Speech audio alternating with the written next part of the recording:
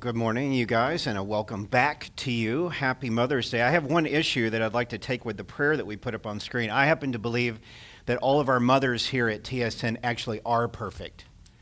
So if you agree with me, say amen and amen. I think they're the best moms on the planet, and we happen to be selected by God for perfect motherhood here at our site, which is amazing. Would you bow your head and pray with me, and we're going to dive in as V set us up so nicely a couple of minutes ago there. Pray with me. Dear Jesus, thank you so much for the opportunity to study you and to study Job and to look at parallels between you, because you both suffered in different ways, and you both had your overcoming moments where you conquered death. And today in particular, God, as we talk about how Job struggled with that idea and how he very intimately reached out to you and what he said to you and how he said it, and we ask, God, that something would resonate inside of us. The music of our hearts would resonate with yours. That would be our prayer.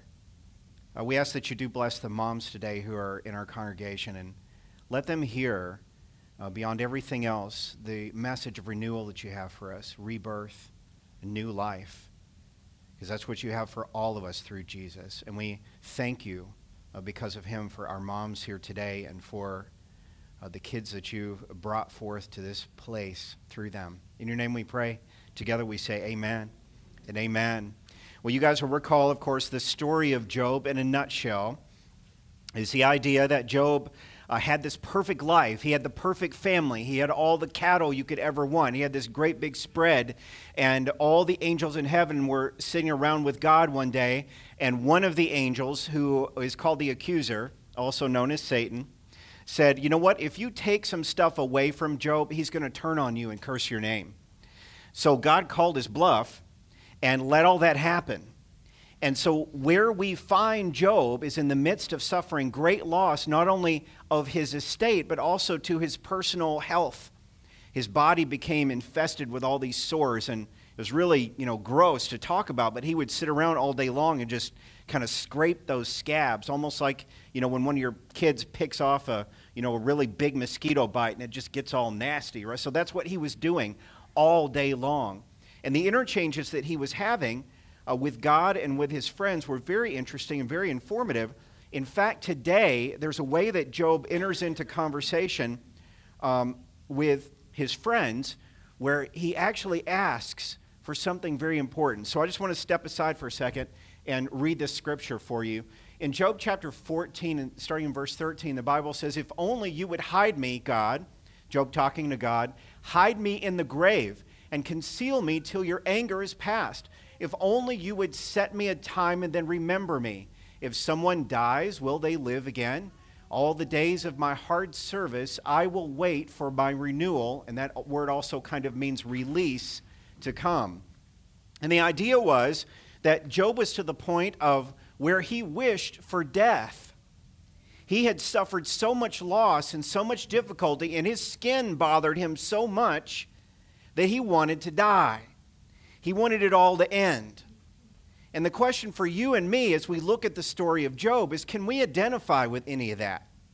Now, most of us out here in suburbia have lost something or suffered something or dealt with something over a significant period of time.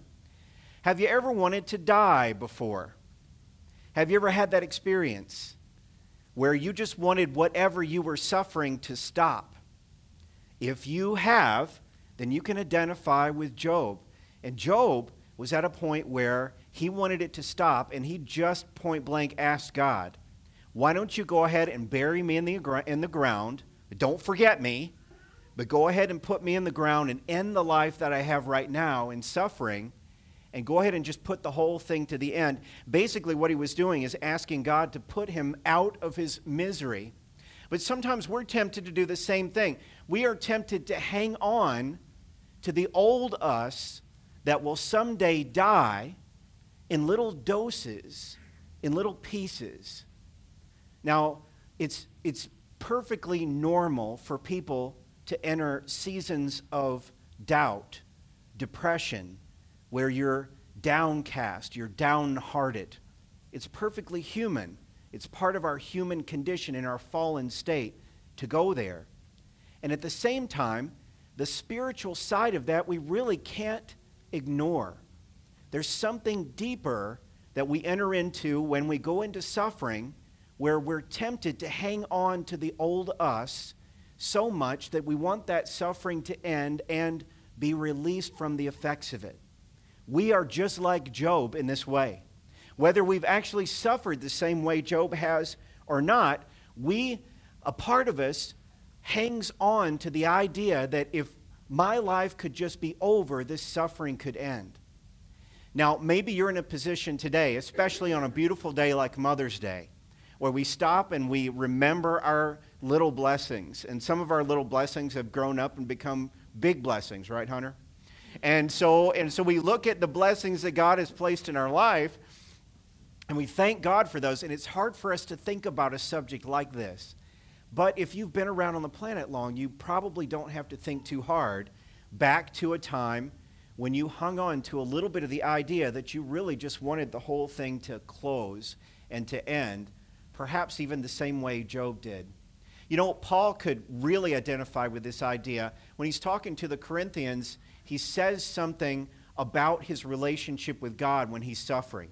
We know that Paul was suffering with some kind of infirmity. He had some kind of disease. We think it might have been a skin problem or an eye problem. Maybe it wasn't as bad as Job's issue, but Paul reached out to God 3 times and asked God to take it away. Now, raise your hand if you want, if you've ever asked God to take this thing that you're going through away. I have done that. I've done it more times than I can remember. There were times when I was so desperate that I wanted my life to end, number one, and number two, I asked God to take those things away in those moments. This is way, way back in my history, and I'll confess it to the whole room. There were times when I felt both of those things and said both of those things to God. God, I just want to die right now. Will you take this away from me? And what did God do? What God always does. Look at what Paul says when he asks God 3 times. He says, but God said to me, 2 Corinthians 12, verse 9, my grace is sufficient for you. My power is made perfect in weakness. Now here at our site, we've dealt with the idea of the why of suffering. The idea that God builds perseverance in us. He builds character, which is a deeper trust in Him, in us. And this leads to what? It leads to faith. It leads to more faith in us. And we've also talked about the how of dealing with suffering. How God calls us into dialogue with Him, to talk with Him, also known as prayer. Spending time in prayer, just pouring out ourselves to Him when we're in the midst of suffering. We see that as the how to deal with suffering. And at the same time, Paul is now laying out God's plan for suffering. And the idea that God always intended for us to be allowed to go through times of suffering and weakness so that, and just look at what the Scripture says, His power can be made perfect. Now, if you're a theologian at the very most basic level, and you step back away from this statement, you could ask yourself the question, well, hold on, isn't God's power perfect already? Because God is perfect, we believe, right? But here's the idea. God's power has to be implemented in you. God's power is made manifest in you. God's power is funneled through you. And the way that happens is by us understanding what our limitations are. If our lives were perfect like Job's was, then we might start to be tempted to think that we are God, or that we are perfect, or there's nothing weak or wrong with us. And so God allows weakness and suffering into our life, and in doing so, as our faith grows and our trust grows in Him, His power perfectly does its work in us and through us. Well, here's the idea. The idea is that power grows inside me and then is funneled through me to other people. And it kind of looks like this in a way. The death that we are tempted to hang on to, the old us, we must realize, we must understand, and we must believe and trust, and we must begin to act as if it's true. The death inside you and me is dead. Now, even though my body or my mind or my spirit or my soul or my finances or my marriage or my job relationships or whatever may be suffering, may be tied up in agony in some way, form, or fashion, the death that I was once captive to is dead. It's been rendered completely dead and gone. And so there's a change that happens in my spirit, in my mind, in the way I deal with life. From that point on, I begin to see my life as one that has been resurrected from the grave. Even if I don't feel like it, even if I'm captivated by my suffering, even if my suffering has all of my attention, and there's a part of me that wants to go back to the old me and die a little bit inside, Jesus reminds me, I conquered death for me and for you. I came out of that grave and I left the grave clothes behind. And the death that you and I leave behind is not a death that is temporary, but permanent. Here's the idea. The idea is, even in the midst of suffering, what God has placed inside you is new. It's not the old you microwaved, reheated, or restored in some way. You died when you were baptized, and that water hit you in the name of the Father, Son, and Holy Spirit. The Bible says you died with Christ. So the old part of you that wants to lean on bringing that suffering to a close in your own way is dead. Now you may look at that and say, well, how is that good news to me? Well, the good news of it comes in Jesus. Look at what the Bible says in John chapter 7. Jesus says these words. He says, on the last and greatest day of the festival, Jesus stood and said publicly in a loud voice, listen to these words. He said, let anyone who is thirsty come to me and drink. Whoever believes in me, as Scripture has said, rivers, not trickles, not drips, but rivers of living water will flow from where? Within them. Not around them, but from within them, inside them. Now, if you take a look at this concept of water, I want you to maybe think of it like this. If you like mineral water, you're one of those people who likes what I call fancy water. It's more important than water that's just taken out of the tap and put in the bottle. Mineral water is mineral water. Why? Well, duh, because it's got minerals in it. What kind of minerals are in the mineral water? Do you know? What's an important one?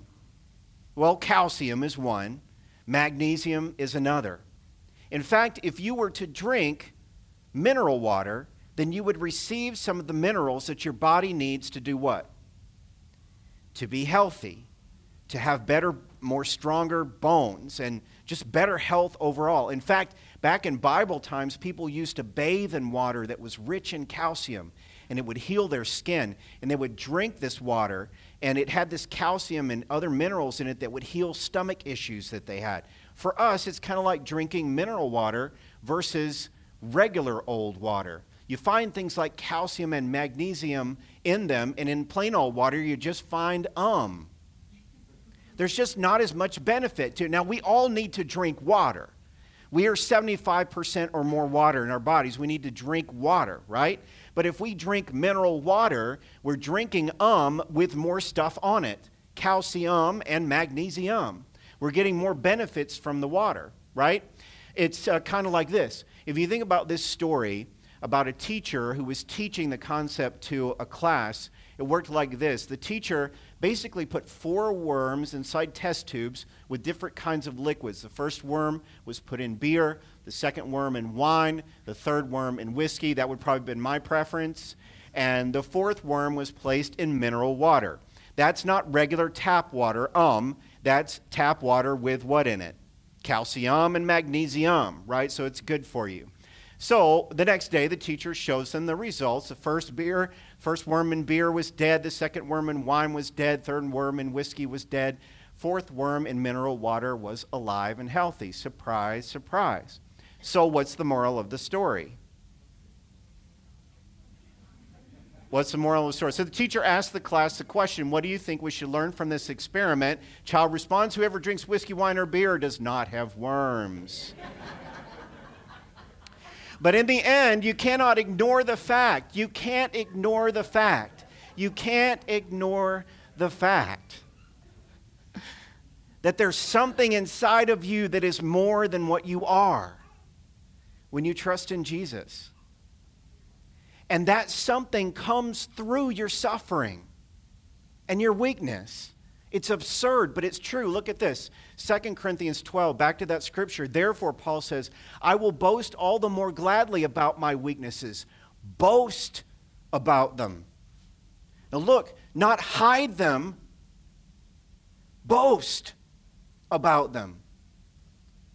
So that Christ's power may rest on me. That is why, for his sake, I delight in weaknesses. It's backwards. It's upside down.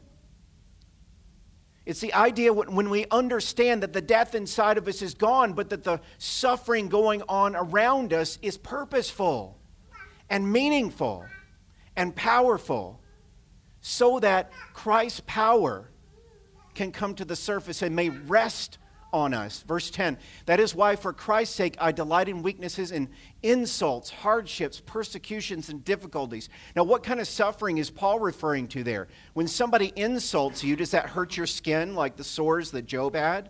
No. What does it hurt? It hurts your heart. It hurts your spirit. When somebody insults you and calls you something that you're not, other than God's child. When you go through hardships, what does that hurt? That could hurt your body. It could hurt your finances, right? We don't know. It could be all of those. Persecutions, what does that mean? If you are sharing your faith, or your faith is somehow public, and somebody comes against you because of that, decries you or slanders you because of that. I know people in this room who other people won't hang out with and won't be with because they're Christ followers. And we've known people through the history of the church who've been persecuted, people have been battling against them because they had faith. When all of this sort of thing happens, these difficulties happen, we call that suffering. And Paul says in that moment that when we are weak, we are strong. Not because of our strength, but because of Jesus' strength and his power. So I want to put this before you today, these ideas. If you take nothing else from the message today, please take a look at this and remember this. Sharing your vulnerability with somebody is like sharing water with someone who is thirsty. And then, on top of that, sharing the work of Jesus that he's doing in you is like sharing the mineral benefits. It's like going from to calcium. It's like going from to magnesium. It's like going from ho-hum to health. It's like going from getting by to thriving. The idea that Christ's work in you and in your weaknesses and in your sufferings is purposeful and meaningful and powerful and brings to the forefront all the work that God intends to do in you and through you.